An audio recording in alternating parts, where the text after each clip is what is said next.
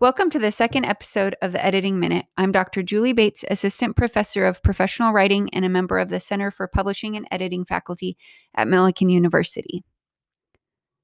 I'm Bella Hernandez. I am a senior writing major with an editing and publishing minor, and I'm the fellow this semester for editing and publishing. So for today's episode, Bella actually has a question. I was wondering why we have so many different style guides, why we need a style guide for APA and Chicago style and MLA. Yeah, so I was actually thinking, Bella, before we get really into the heart of your question, I wonder if we might spend a few seconds talking about some of the primary reasons we use style guides. Do you want to start us out? Why use style guides anyway? Well, they standardize everything. So when you're editing for a major publication, you can know what the rules are so that everything's regularized. So one word isn't hyphenated in one article and it's combined into one word on another page, just so everything's regularized and everything's standardized. Yeah, so I think that for me, the main thing is consistency, just like you were talking about, right? So also making sure that words are accurate, questions of grammar, usage, style, spelling are not really as clear cut. I mean, one of the things we've talked about in professional editing this semester is there aren't really set rules for some of those things that you might have expected. And so style guides can provide the necessary clarification on what the proper way to use words and language are in specific contexts.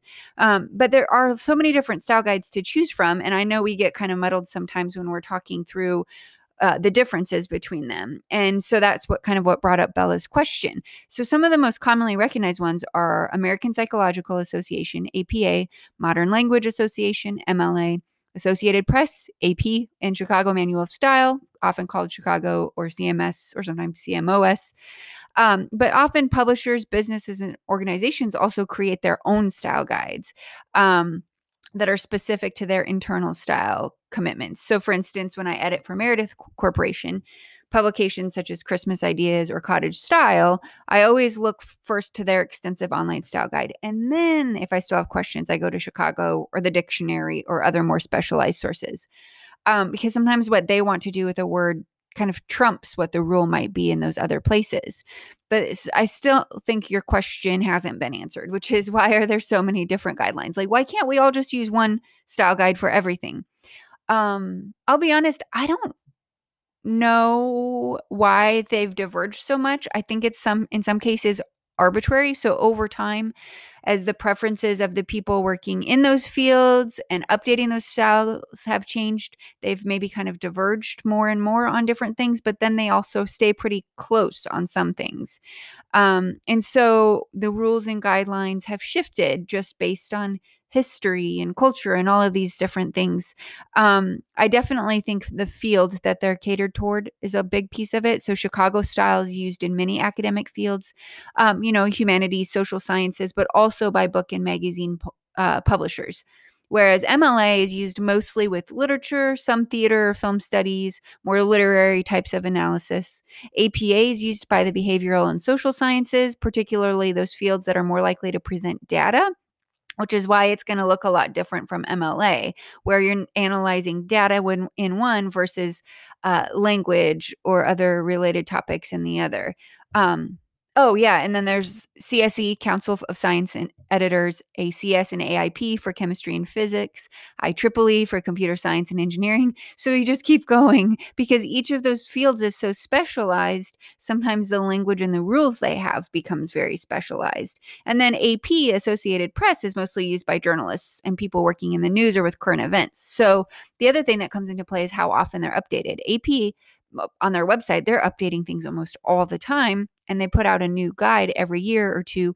Some of these other ones, while they've all become more responsive, like updating with blog posts and even by social media when things change, the guides themselves only come out every so many years, and so they're not quite as responsive, some of them, as others are.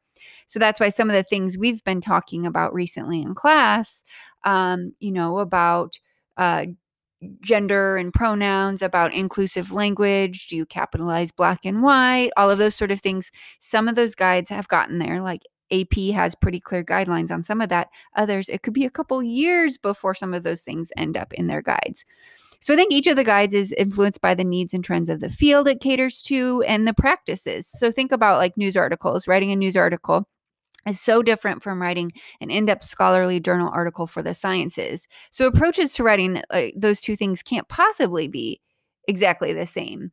That's where one style guide just wouldn't work. And even between writing an analysis of the great American novel versus writing an article where you're reporting on chemistry research, or even writing the great American novel itself, because even with fiction, there's got to be some level of consistency within the book itself. So I can't imagine a one size fits all approach. At the same time, they've all diverged in so many different ways that it's really hard to keep track as an editor when you might be working on projects where you're jumping back and forth between all of these different style guides. So I don't know. What do you think, Bella? Does that answer it? Does it raise more questions? Yeah, that definitely answers my original question. But it has me wondering, do you think it's useful that most students are taught MLA throughout like K through 12? That's such a tricky question because some people are very clear adherents to it and will be offended if I say no. But I think it helps to start with one specific style guide so as not to be completely confused. But I don't know if it's helpful to consistently drill students and teach them only MLA. That's why we're shifting with our own first year writing program at Millikan in the next year or two to where students are going to study writing in the citation style and using the style guides for their respective fields, because at some point most students are not going to use MLA potentially ever again, and it might be more important, for instance, for the students in computer science to learn how to use the IEEE style guide. And so I do think that at some point, once you know the types of writing you're doing, it's going to be a lot more helpful to specialize and use those citation styles and those style guides. Definitely. Anything else you can think of? What? I was just gonna say that I'm glad that the first year students are learning different citation guides now, because I think my sophomore junior year I took a music history class and we had to use the Chicago style. I had no idea what I was doing. Yeah. And it's not like we can teach every single style guide. We've learned that in editing. You can't possibly like become an expert in all of them. I have to look every time y'all ask me a question, I have to get the right style guide out and look because I can't keep them all straight in my head. But you know what to look up, when to look, those sort of things. So I think that's really important.